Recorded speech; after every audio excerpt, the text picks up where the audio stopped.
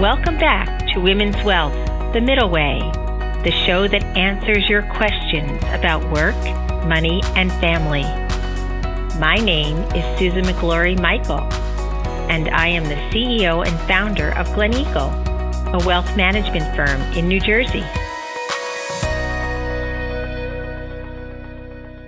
Today I am joined by Laura Vanderkam, an expert in time management and productivity.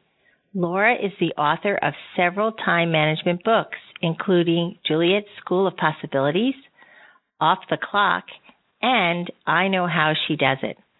She hosts the every weekday morning podcast Before Breakfast and co-hosts the podcast Best of Both Worlds. Laura lives outside Philadelphia with her husband and 4 children. Wow, Laura, I'm exhausted just reading all this. Welcome to our podcast. Well, thank you for having me. Laura, I know that you attended Princeton University, and I would love to know the journey that from graduating from Princeton into what you are really an expert in time management. And there's so many people that are listening or that I run into daily that are struggling with time management. How did you become such a time management expert, and what was that journey? Yeah, well, I don't know that I was a time management expert while a student at Princeton. I think I probably wasted a lot of time, and I still do. It's not necessarily about that or even always being on time everywhere.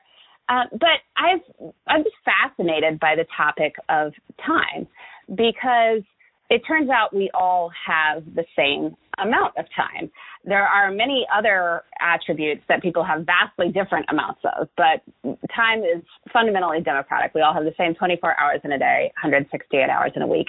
And so whenever you find people who are doing amazing things in their lives, both professionally and personally, it's not because they have more time than anyone else. It's because they're allocating their hours in interesting ways that the rest of us can learn from. And so I've been fascinated by that concept. I worked as a journalist for a little while after college, went out on my own doing a lot of freelancing at some point in there. And, you know, as you write articles for different places, people often say, you know, writing a book is the next step. So I was casting about for different topics, and I wrote a series of articles on time management and time-related topics and got a lot of good feedback from that and realized I was interested in the topic. Other people were interested in reading it. So wrote 168 hours, and once you write one book on a topic, you kind of become known for that. So that's where this has come from. I've been thrilled to do many of my own time diary projects, having huge numbers of people track their time to add to the data sets that we have out there already. Wow. And, you know, I was intrigued by your suggestion that we create a list of 100 dreams.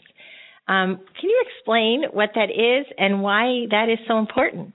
Yeah, so this was a great exercise that was shared with me by a career coach named Caroline Sinisa Levine, and I interviewed her for my book, 168 Hours.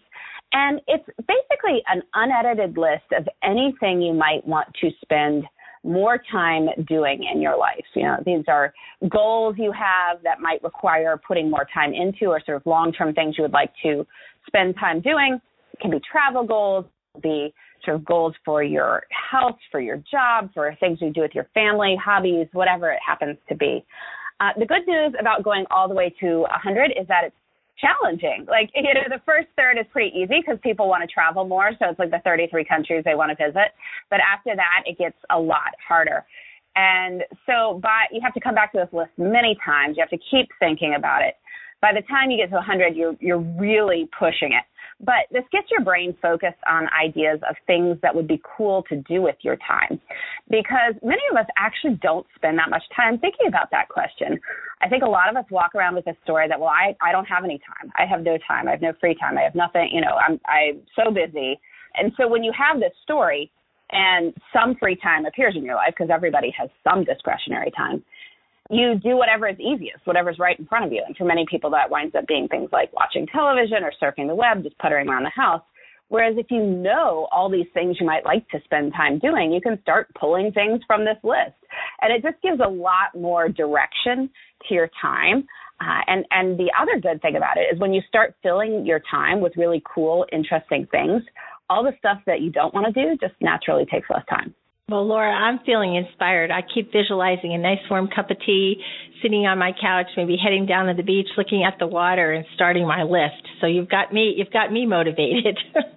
I know that you have 4 children and you've written now several books and you do a podcast. And from what our listeners can hear and what I'm listening to, you're very proficient at an expert in time management. You're also very humble by telling us you're not that expert, but we are hearing differently. Can you tell us personally, how do you manage your time? How do you, as a mom of 4, and when we talked, your children are not grown yet. You are really in the thick of busyness, of sports, of school, of you name it. So can you tell us, because you sound so calm and so efficient. Maybe that's maybe one of your gifts, but can you tell us how you're doing that? What's my secret? Now, I don't know. I think I really, part of the upside of what I do professionally is that I really pay attention to time. And we live our lives in hours. And so having a good life is about thinking through how you wish to spend your hours. So I keep track of my time. I've actually been logging my time continuously for over 4 years in half-hour blocks, which nobody else needs to do. I'll say that right now. Though I would suggest that your listeners try tracking their time for a week. It's a good exercise just to see where the time really goes. But I've developed this real mind awareness of where my time goes, which allows me to then say, well, do I like it? Do I not like it? What do I want to change?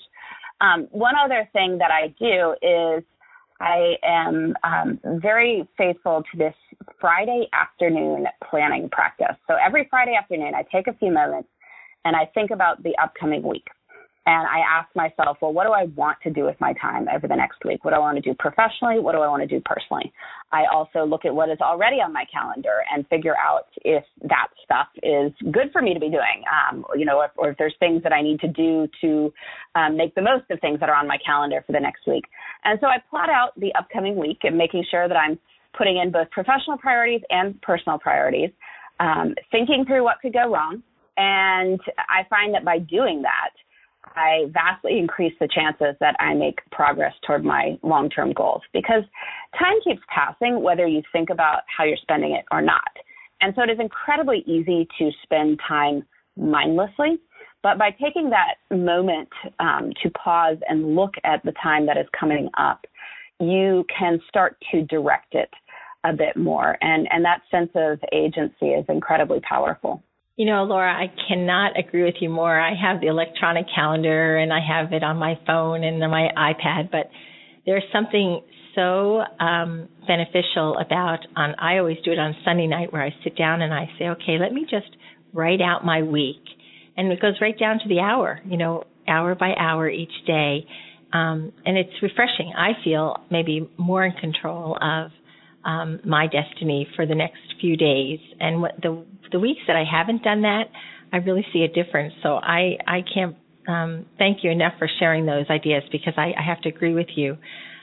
Each time that we ask a guest to join us, we always end with asking them to summarize like maybe 1 or 2 or even 3 really good time-saving tips, in your case, to our listeners of what they could be doing. They're driving in the car today. They're probably listening to this saying, this has been a goal of mine, but where do I start? Where do I begin?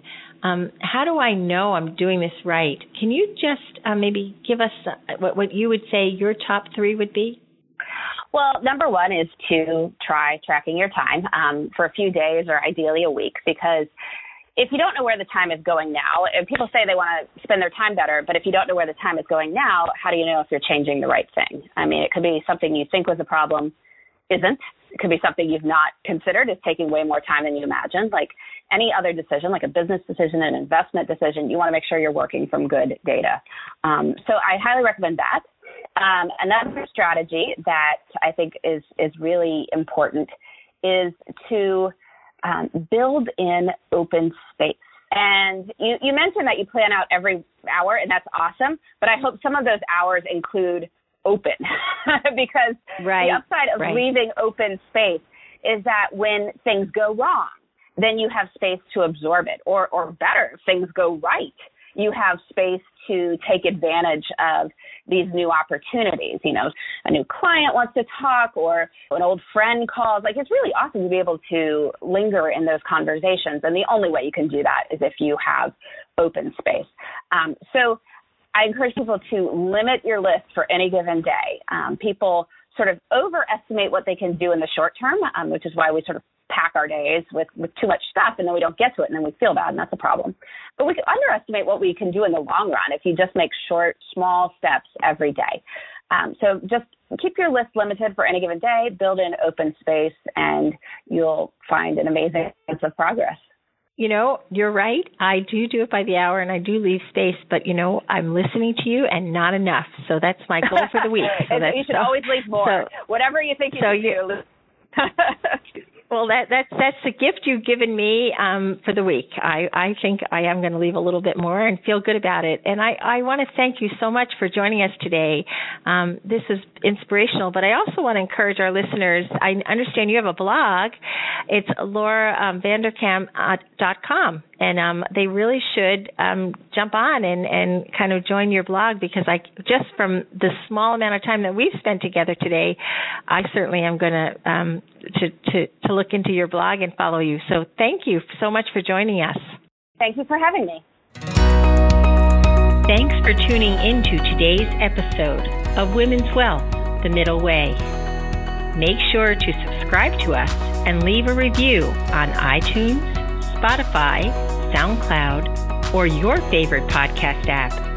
Join us for new episodes every other Wednesday. See you in 2 weeks.